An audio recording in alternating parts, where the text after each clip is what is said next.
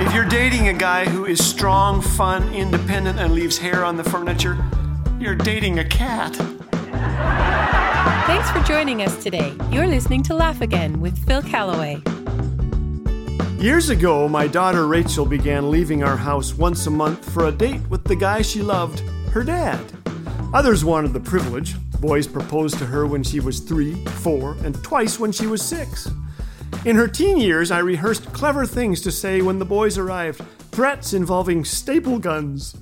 When she was a teen, she hung a Bible verse on her bedroom door, Psalm 56:1, "Have mercy on me, O God, for men hotly pursue me." And they did. But Rachel always said no. "Why?" I asked her once. "They're not the kind of guys I want to marry," she wisely said. "Besides, I like dating you. You pay for everything."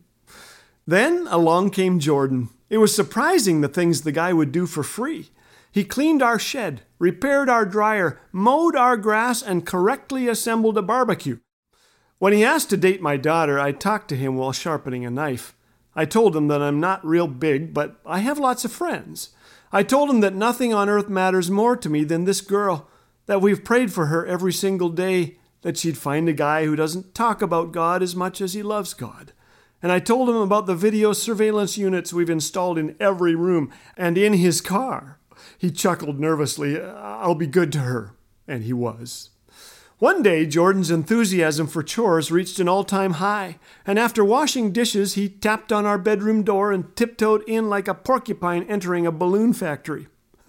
"I was going to ask you about marrying Rachel." "You have the right to remain silent," I informed him. "Seriously, we like what we see in you. You're a gentleman, and we've seen your love for Jesus."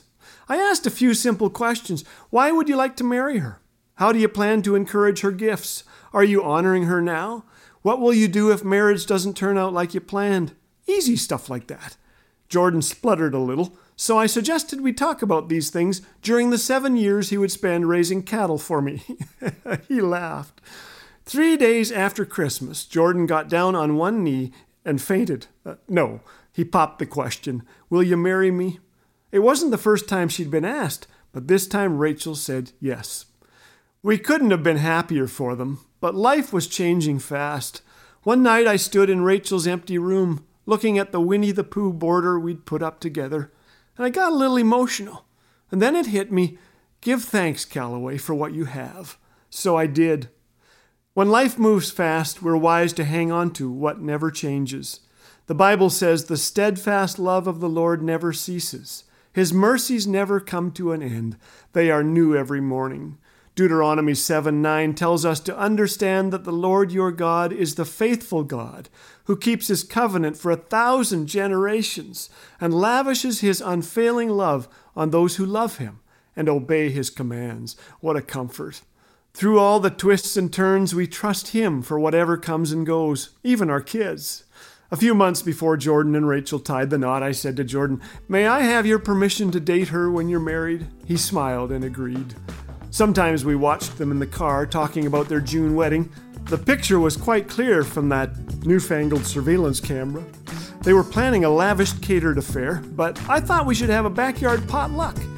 A to E, bring a hot dish. F to M, salads. N to Z, toasters.